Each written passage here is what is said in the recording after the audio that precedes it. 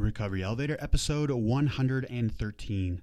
And this group became my support system, my family, and they helped me in just numerous ways. But mostly, it was just the flat-out community of it all.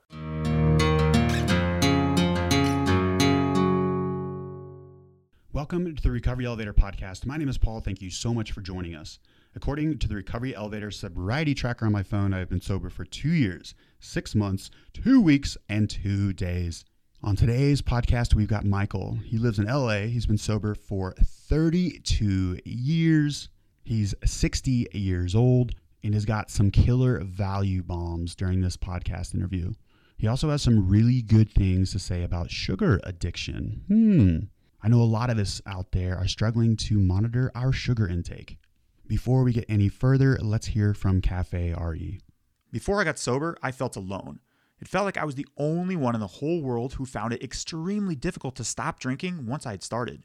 With Cafe RE, I now know I'm not alone. In fact, there are so many people all around this world just like me. In Cafe RE, for $12 a month, I get access to a private, unsearchable Facebook group where I can connect with other like-minded individuals, meet with them face-to-face in several weekly live webinars and meetings. I can get paired with an accountability partner who has a similar sobriety date as mine.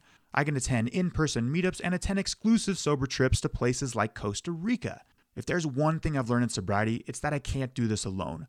Go to recoveryelevator.com and use the promo code ELEVATOR for your first month free. Again, use the promo code ELEVATOR when signing up for your first month free. Please do me a favor if you enjoy the Recovery Elevator podcast. It's a goal of mine to get 200 reviews in iTunes before May. Go to iTunes and leave a 5-star review if you love the podcast. It helps us boost in the rankings, and I'd really appreciate it. If you want to do the virtual Run for Recovery, this is a nonprofit AALRM, which stands for Alive Again Life Recovery Mission.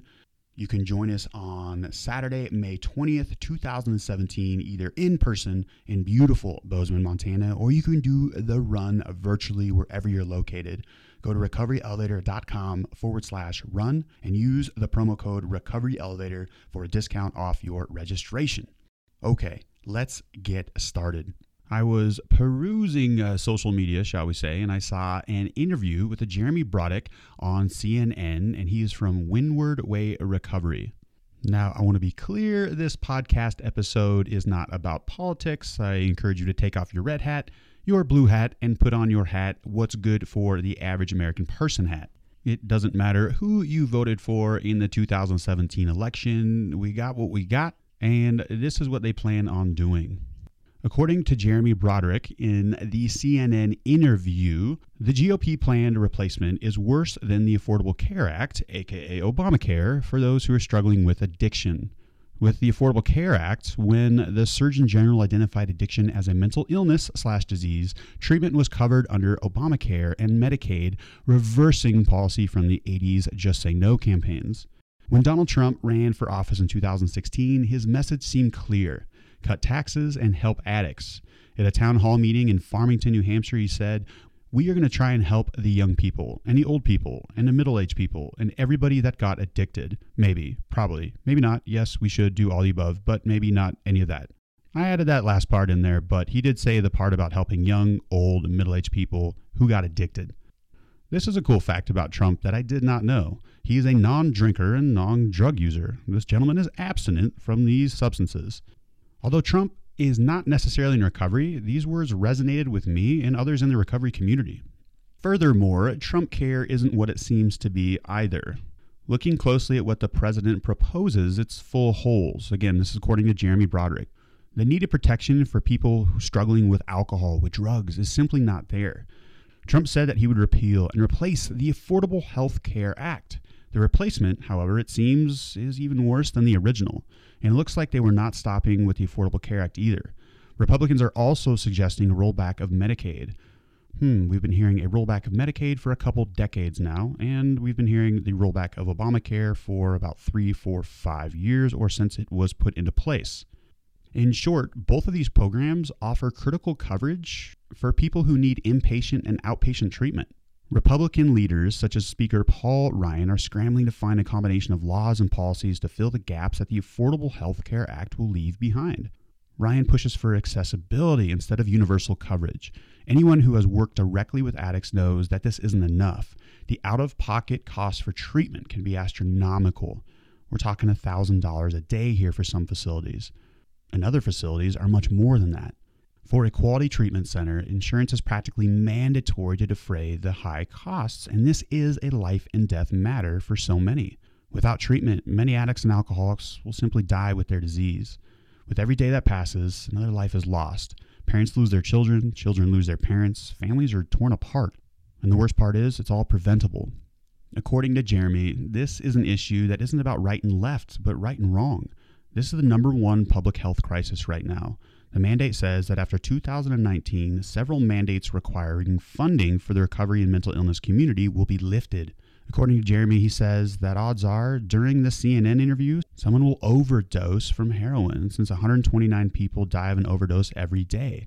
That's around 47,085 people a year, and 2 people will die from alcohol abuse. About actually 2 to 3 people during the recording of just the introduction of this podcast episode alone will die due to alcohol-related causes. Since addiction costs society nearly $442 billion per year, lost productivity, in criminal justice costs, in healthcare costs. For every dollar spent on treatment, it saves $4 in healthcare costs and $7 in criminal justice costs. Here's a big one. For every $1 spent on education, interventions, or early prevention regarding addiction, it saves $58 in future healthcare costs.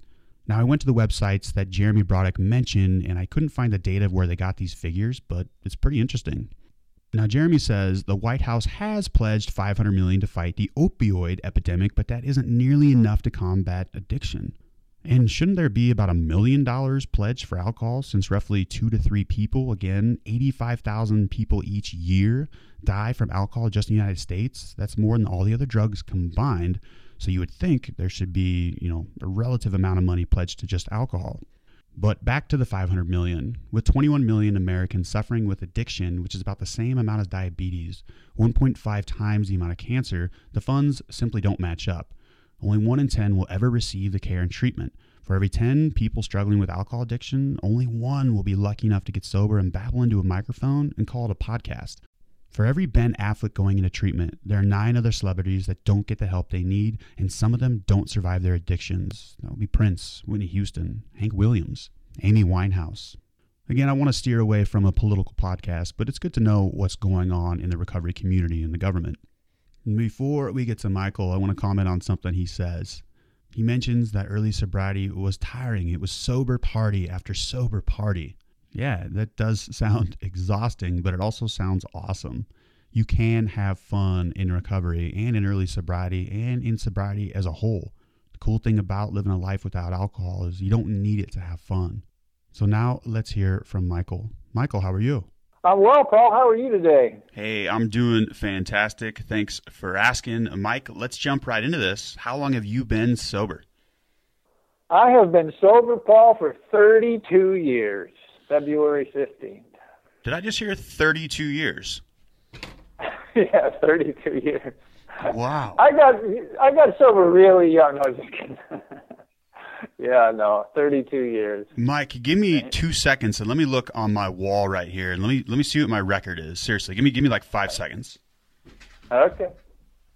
Nope, we had Paul, which I think was episode 8 or 9 with 34 years. I think you're in second place there, but awesome job on 34 years. I cannot wait to hear how you did it. So how old are you now?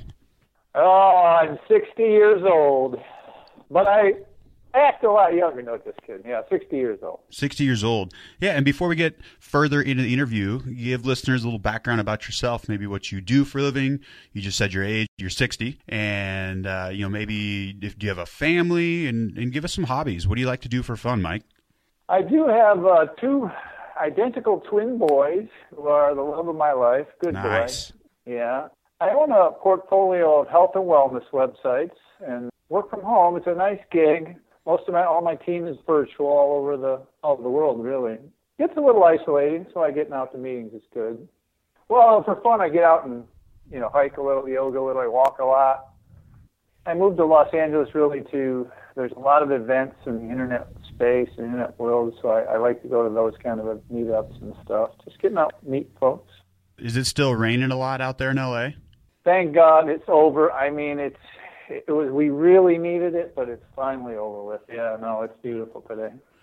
I was out there speaking on January 21st, and I have not seen rains like that. I mean, it was a freaking monsoon, but it sounds like you guys really needed the rain. Oh, we did. We really did. For 4 years, we needed the rain. Literally. I'm not exaggerating. 4 years we needed. Now, are you in like downtown LA area or like in one of the surrounding cities? I'm right near Hollywood, literally almost across the street from CBS. Okay, nice. Cool. Well, let's get into your story a little bit. If my math is correct, you got sober at age 28. Am I correct? I did. All right. I did go to public school, and it did me well. And was it age 28 that you decided that you had a problem with alcohol, or was it something before that? Oh, no, long before that. I think I was reading, kind of the preview for your stuff, and I was thinking, I first started really concerned. My uncle died of cirrhosis of the liver when he was 49 years old, and I was in college. And I had drank alcoholically since I was 14 years old. The first time I drank, I blacked out, literally. And so, I worried about it over time, and I got in a car accident when I was 19 years old and got arrested for DWI. It stopped me from driving and drinking. It didn't stop me from drinking. Mm-hmm. So when my uncle died while I was in college, 21 or 22, and I started researching alcoholism. And I quit drinking when I was 23.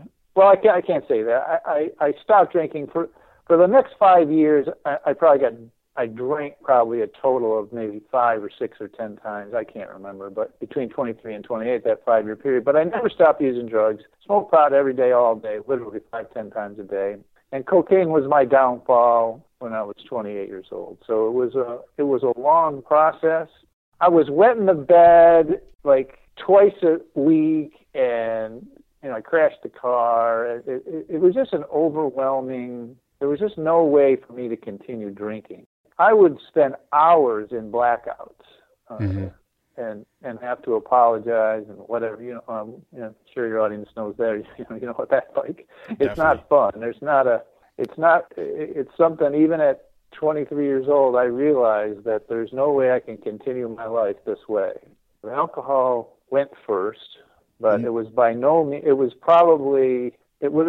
At the end of the day, I'd say my drug of choice was pot, but I think that because I could not physically drink. I went to vodka on the rocks so I wouldn't have enough beer in my system to wet the bed. Yeah, those are two requirements of being on the podcast, or two of many, is if you drink and wet the bed and you've crashed some cars. So you're on the right podcast, Mike. And if you can remember back then, what were your drinking habits like? How much were you drinking when you were blacking out?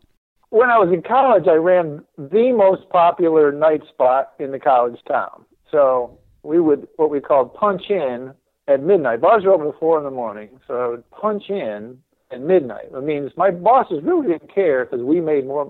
My partner, the guy that I worked with, we made more money than anybody on Friday and Saturday nights. So he didn't care what we did as long as the money was there. So we would start drinking about midnight and stop about 7. But a case of beer, 20 bottles, that kind of thing in that time period was very common. Sure. It was like that was not unusual to drink 15, 20 more bottles of beer and stop remembering how many you were drinking around 18 or 19.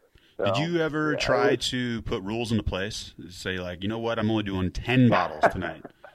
Yeah, right. Yeah, you laugh because those rules just don't work. The only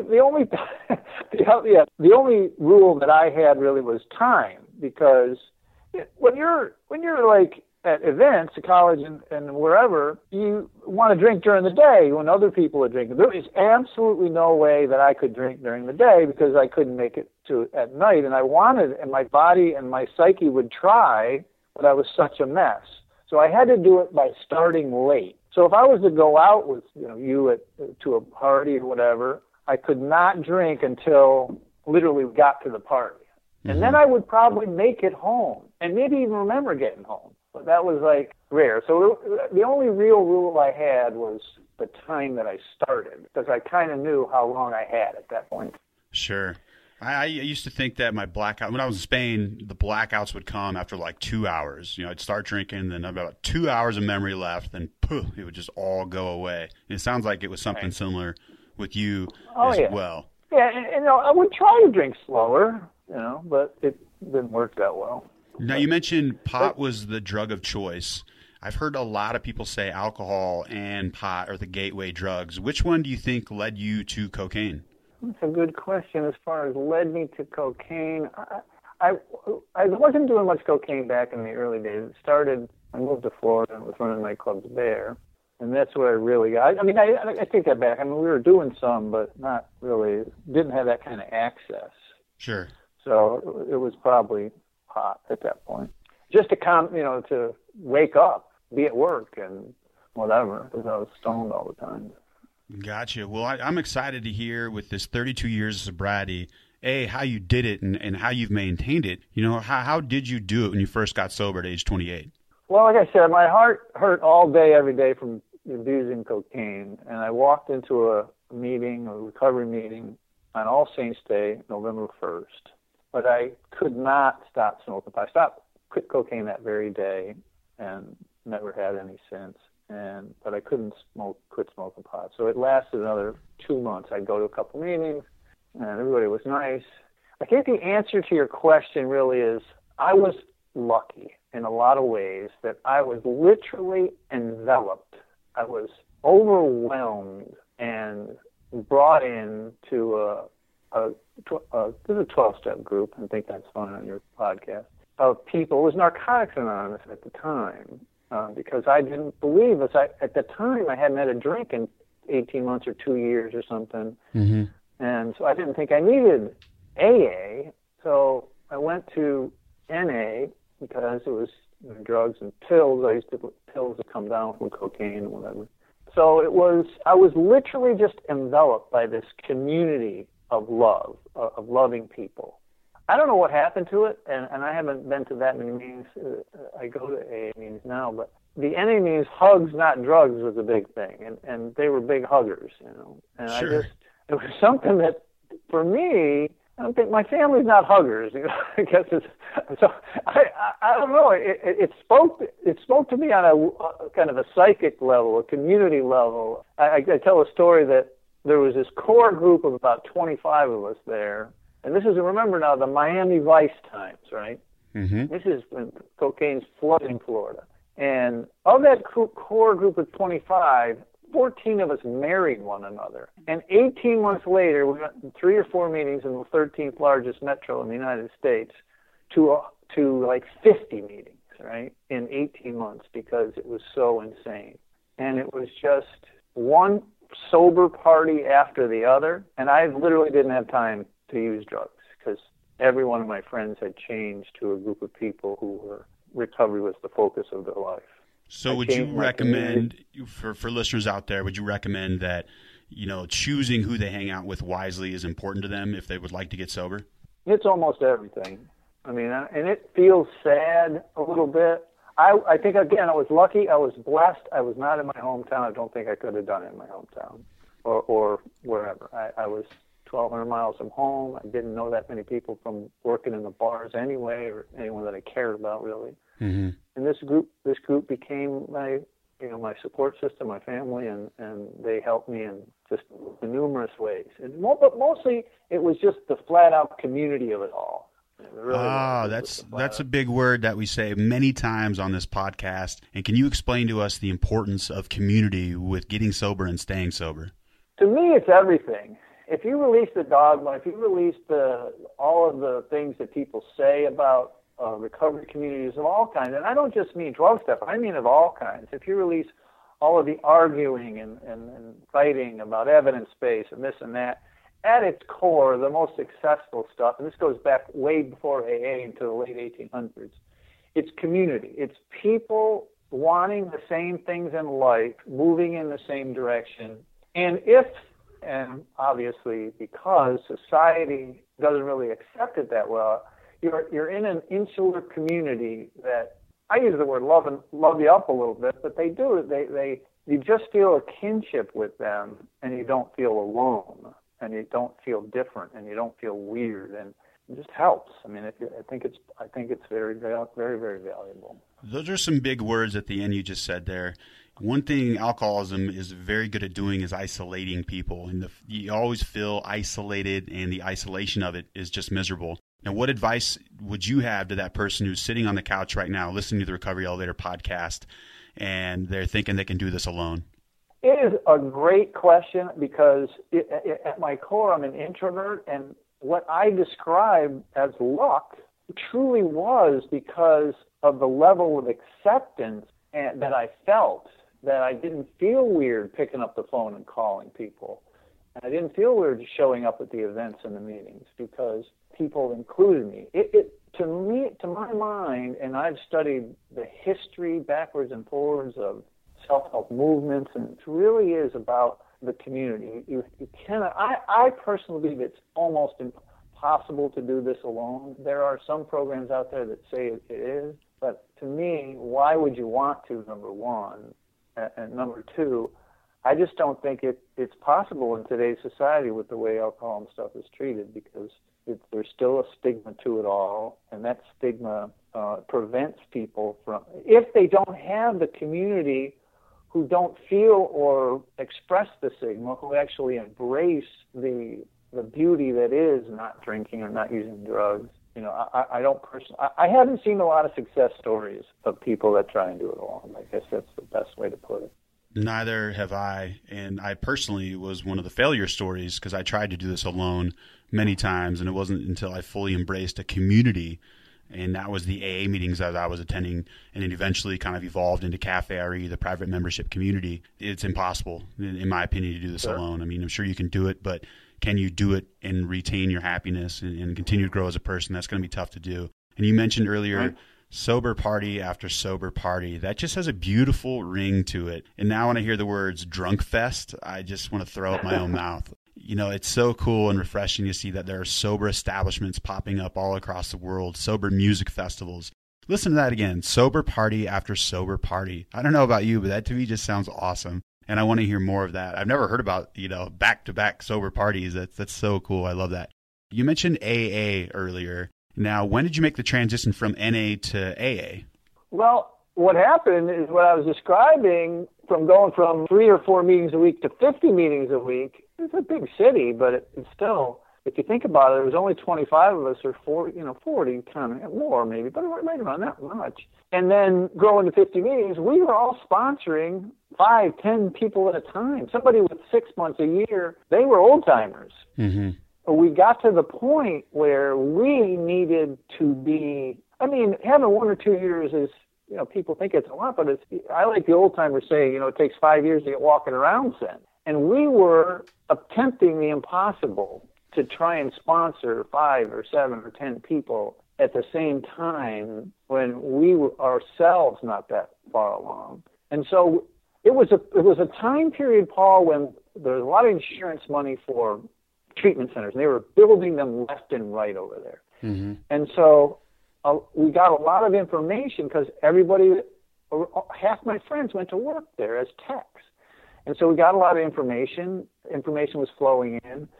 And the best information or advice we got was, you guys need to start going to where there's some long-term recovery, because there are other challenges. People are starting to relapse. People are starting to die, with 6 months a year or whatever.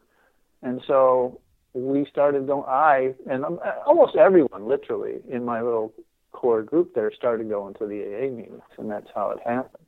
And that's the focal reason you guys were looking for seeking longer-term sobriety, to surround yourself with people who've had longer-term sobriety? Correct. Exactly right.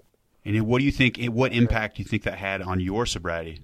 It made a huge, huge difference. It really did, because it was not that old then. And really, I started to go to these black belt men's meetings, AA men's meetings, right? And they were rough at the first, because, there was so much party love, stay clean stuff. These guys, sit down, shut up. You don't have enough time to be talking. At first, I was like, yeah, right. But then when I started to listen to them, man, those guys, even their gruff exterior was there, but these guys really cared. I mean, they really cared because I think they had seen so much over the time period. And there's, recovery has, evolutionary periods over the 1 year, 2 year, 5 year, 10-year time period. And some people get the same year over and over again, Mm-hmm. They don't really ever get forward. They really just kind of, they white knuckle it a little bit. And those guys taught us what real recovery was because, they had seen so much. So people get the same year over and over. I haven't heard that yet, but I really like it. What's your advice to finding real recovery? My advice for finding real recovery, well, again, it's you've got to tap into the resources that are there, the people that have done it before you, people that have a little bit of time, because they carry a wealth of knowledge and they're willing to give it away for nothing. And it's just really important because there are milestones. I mean, I could tell you different ones, like after I got divorced and different time periods in my recovery. I was like 6-7 years clean. My entire world collapsed. And I've heard this story. I just heard it. I went to an event recently, another guy of 30 years, and he collapsed at 20 years. I mean, his entire world fell apart.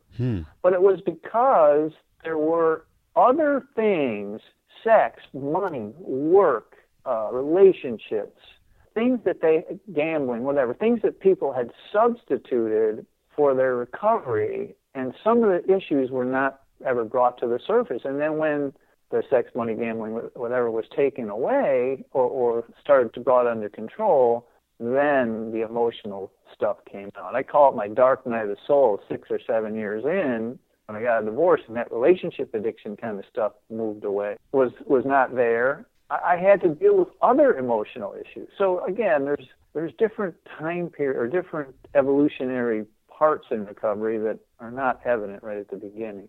And usually we need to experience these times of pain to experience this growth. And I'm looking forward to the growth, but I'm not too sure I'm looking forward to knowing the sour, because it's, life happens.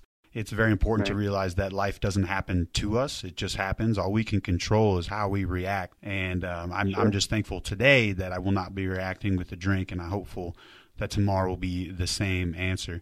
Now, you've got, at 60 years old, what advice would you have to your younger self? I was thinking about this question, actually.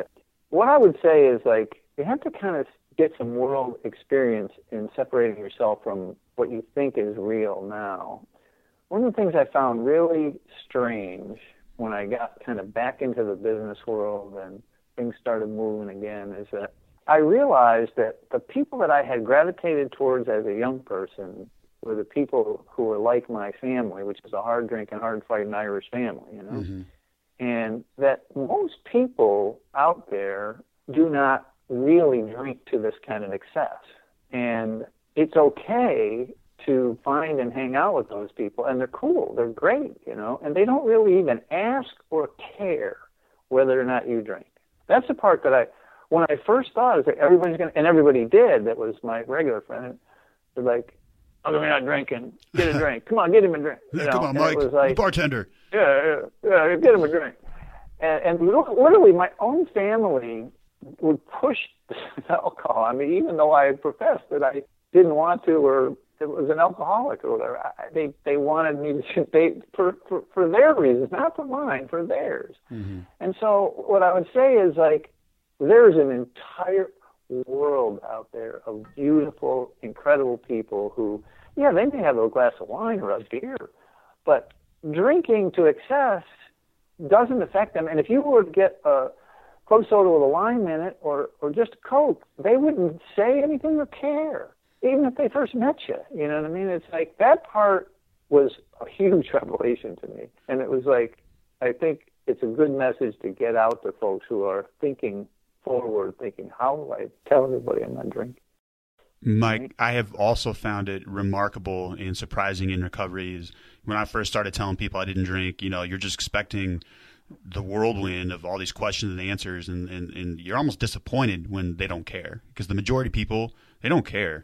And they don't. Yeah, unless they're your drinking friends, air quotes, those tend to usually fade away when you quit drinking. Yeah, the reaction is pretty unsatisfactory. They just don't care. So if you've got trepidation out there, if telling a new group of friends or something that you're not going to be drinking tonight, just put that fear aside, because they probably don't care. And I want to shift gears a bit now. I want to talk about sugar. We are lucky to have Mike. We mentioned he has a portfolio of websites. One of them is viralrecovery.com. We'll get that to a second. But I want to talk to you guys about sugar addiction. Mike has the website called sugaraddiction.com. And talk to us about how volatile the compound sugar is and how addictive it can be as well. Wow, it's a big subject. It's funny, I was listening to a couple of your podcasts, just kind of checking out things, see what it was about. And you had one about sugar, and you were very knowledgeable. I was really impressed. You asked about gateway drugs before. I really believe that my gateway drug and most people's gateway drug is sugar. I really believe that with all my heart. I believe it's the most powerful psychoactive drug on the planet in such a subtle, I think it would be the perfect pharmacological masterpiece if it weren't already in society. It would be like a Prozac as a performance and self-esteem enhancer. It really is a powerful, powerful psychoactive. I tell people this, I don't know if you know Rodney Dangerfield, he used to have a tagline, I get no respect. And sugar gets no respect. Okay, as a powerful, powerful psychoactive drug that people become biochemically addicted to, and one of whose side effects, one of 141 side effects, is massive weight gain. And really, sugar addiction is no different than any other addiction, and we're just very early in the curve in understanding that. And that part is unbelievably, it's sad. I mean, when you've worked with the hundreds and hundreds of people and have gone through, understand the anthropology and the evolution of the food addiction groups, meaning from OA through 4 or 5 different incarnations of other 12-step programs, where I believe locked within the 4 offshoots of OA are literally the solution to the worldwide pandemic that is obesity. And it's simple, and it's easy, and it's addiction. And people are physically and psychologically addicted to sugar. I mean, this goes back, even Jack LaLanne was talking about it in 1956 or 57 on TV. So, Mike, let me ask you a question. A lot of people, I see these posts in Cafe RE, and myself, when I was in early sobriety, my body just needed sugar. You know, what reaction is that in early sobriety that our body needs sugar so much? Well, need is an interesting word. It really is just substituting one drug for another. It was me substituting the pot for the alcohol, the pot and the cocaine for the alcohol. It's still an addictive substance, and you needed it because you needed a mental break. And here's the thing with sugar. At our age, at anyone's age past adulthood, the only thing you're doing with sugar is A, fighting off withdrawals unless you're going to ingest a massive amount, and that becomes to binge, and binge eating like binge drinking. And binge eating was just named to the DSM-5, which is the psychiatric manual of diagnoses. And people don't binge on broccoli and steak. They binge on sugar and flour products and fat and salt products. Again, it's Rodney Dangerfield. It just gets no respect as a psychoactive drug, as an emotional analgesic. Okay, an emotional queller it quells your emotions. It makes you feel better about yourself. Yeah, it's sweet, and yeah, it tastes, and yeah, it evolved into our society to the point where you can give it to a 1-year-old. And turning this battleship around is going to be a massive undertaking. But at the end of the day, in my opinion, and there's a lot of them out there. There's a few. It's a psychoactive drug that gets no respect as to its power in that regard. Sure. Now on sugaraddiction.com, you've got groups and you've got challenges starting and 30-day groups and things like that. Explain a little bit more about that. Well, again, we bring it back to the community stuff, and we've got free Facebook groups where people can get in there and talk and whatever. But the paid group is simply just buy a $37 product, which is me on a couple of videos and a 100-page book, and then they get grandfathered into a private group. One of the things I find is that we've been moving towards this over the years. Basically, is that people try detoxes of all kinds, sugar detoxes of all kinds. And everybody kind of makes it their 10 or 21 days or whatever, 28 days. But it's like a yo-yo diet, or like drinking or drugging. They kind of make it some period of time by white knuckling. But if they do not have a community they can tap into in months 3, 4, 5, 7, 10, they end up going back. They end up going back. And it's a very common, known practice that people who lose a lot of weight, most gain it back. And that's because they can't and don't institute the long-term fixes, which is, that you and I know well, it is, and I say akin to, but to my mind, it is exactly like recovery from any kind of alcohol or drug. I would agree with that. And let's now chat a little bit about viral recovery. Tell us about that. Viral recovery is kind of my advocacy. I believe that, I think you probably mentioned it on your podcast, the Anonymous People and Greg there and those guys trying to change stigma and healthcare around addiction. And that's basically what that site is about. It's about mine is more about the, people, what stuff like yourself, people are doing on the internet. Like you're doing great stuff on the internet, and there's no dogma. It could be AA, Smart Recovery, Celebrate Recovery. It doesn't matter. Whatever people are having, all kinds of different formulations, and I chronicle those things, whatever anybody's doing online. So that's what we do at Viral Recovery. It's just like I said, I don't have a lot of time to work on it, but when I do, I really enjoy it. So I got to meet you. Yeah, I know. I was on viralrecovery.com. If you got some time, check it out. There's a lot of great blog posts. It's really cool stories about, your mission. It says there's too many stories out there of people, hitting their rock bottoms, these celebrities and stuff. But some of your stories cover celebrities doing some pretty cool things in sobriety, and I like that shift of gear. Now, Mike, we have reached the rapid fire round. If you could answer each one of these questions within 30 to 60 seconds, that would be great. Are you ready? I'm ready. All right. Number one, Mike, what was your worst memory from drinking? Oh, my God. I got in a car wreck when I was 19 years old, got arrested for DWI, broke my collarbone. And if you can imagine the car spun around, and the telephone pole was sitting in front of my friend in the passenger side. So literally covered up the whole glove box. So there's a telephone pole in the car. Wow. He walked away without a scratch. Thank you, God. Yeah. That was my worst day. We've all heard that aha moment. When was your oh shit moment indicating you really couldn't control your drinking? I tried to think of this, and it really was an evolution of the waking up in the morning in different places with wet pants. That part was... I woke up in the girl's apartment one time, on her couch, and had to steal her blanket so she couldn't see that I was sweating my pants. Damn those wet pants. And yeah. Mike, with 32 years of sobriety, that is so awesome. What is your plan moving forward? My plan moving forward that's what I asked myself, what can I do for the rest of my life, is to try and get the messages of these kinds of things and my beliefs about recovery out to as many people as I can, and stay tight to my community. Stay tight with my community. I love the community responses. Great answer. And I'm curious about this one. You've been around the block once, twice, a couple times with 32 years of recovery. What's your favorite resource in recovery, Mike? Well, I kind of lean towards the online stuff. I think society's changing very rapidly, and not that I don't think all of the other stuff that got us here. We stand on the shoulders of giants, Paul. We do, but I think everything evolves, period, end of story, and we shouldn't be afraid of bringing technology into recovery. And so that's my favorite stuff is just researching and looking. I love it. And in regards to sobriety, Mike, what's the best advice you've ever received? And then follow that up with, what advice would you have to somebody who's thinking about quitting drinking? The best advice I ever received, I wrote this down when I did your little sheet.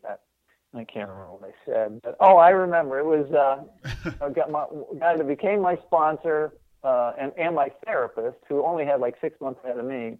When I was a card-carrying atheist, when I came into the program, he walked me out, and I still had some issues with all the God stuff. He walked me out to the stars at this retreat we were at, and made me look up, and he said, "Do you possibly believe it's possible the whole world's about you? I mean, there can't be more than just you." So it helped me on a little bit of a spiritual trip at that point. So, and what was the second question?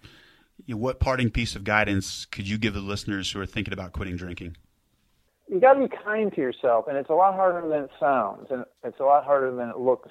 You have to learn a level of self-care and self-respect and self-love that it sounds, even for guys it's even harder, but that you're kind to yourself. Most of us come in, like I used to say, if someone talked to me the way I talk to myself, I'd beat the crap out of them, you know. And that makes sense. You gotta stop, and that's a long process, and you got to be aware that it's happening, because that's the first thing that'll get you drinking again. Degrading your own self, not being kind to yourself. Be kind to yourself. We've heard that multiple times on this podcast. That is very sound advice. And Mike, before we depart, give listeners your own customized "You Might Be an Alcoholic" gift line. You might be an alcoholic if you're looking forward to the next couple weeks of your life and you see a party, a wedding, a business event, and it just all looks exhausting, not for the event, but the controlling and the juggling of your own drinking through that next beautiful time period that is your life. Oh, the mental chess match that we play to control our drinking. Right. If that looks like it's more work than the work or the event or the driving or the travel to get there or whatever it is, which it to me always was, then you might be an alcoholic. Yeah, you're probably an alcoholic at that point. Mike, thank you so much for joining us. Much appreciated. Thanks for helping me stay sober today. Well, thank you. It was an honor, and I really appreciate it. Keep up the good work, man. Thank you. You too. A great resource that Jeremy mentioned in the CNN interview was facingaddiction.org. And I highly recommend you go to that website and sign the petition to the government about the proposed budget cuts involving mental illness and addiction. I encourage you to go to facingaddiction.org. Even if you are semi-struggling with alcohol right now, I can tell you with firsthand experience this disease is progressive, and there might be a time when you are really struggling with alcohol and you might need the treatment necessary to get sober. And before we depart, I want to mention again the Recovery Elevator Retreat we're having in beautiful Bozeman, Montana, August 24th to the 27th. Don't forget about it. Registration will be capped. If you have not seen Big Sky Country in the summer, it is a sight to see. It is absolutely breathtaking up here in the summertime. So come hang out by a campfire, see the stars, and let's grow in our recovery. Recovery Elevator, we took the elevator down. We got to take the stairs back up. We can do this.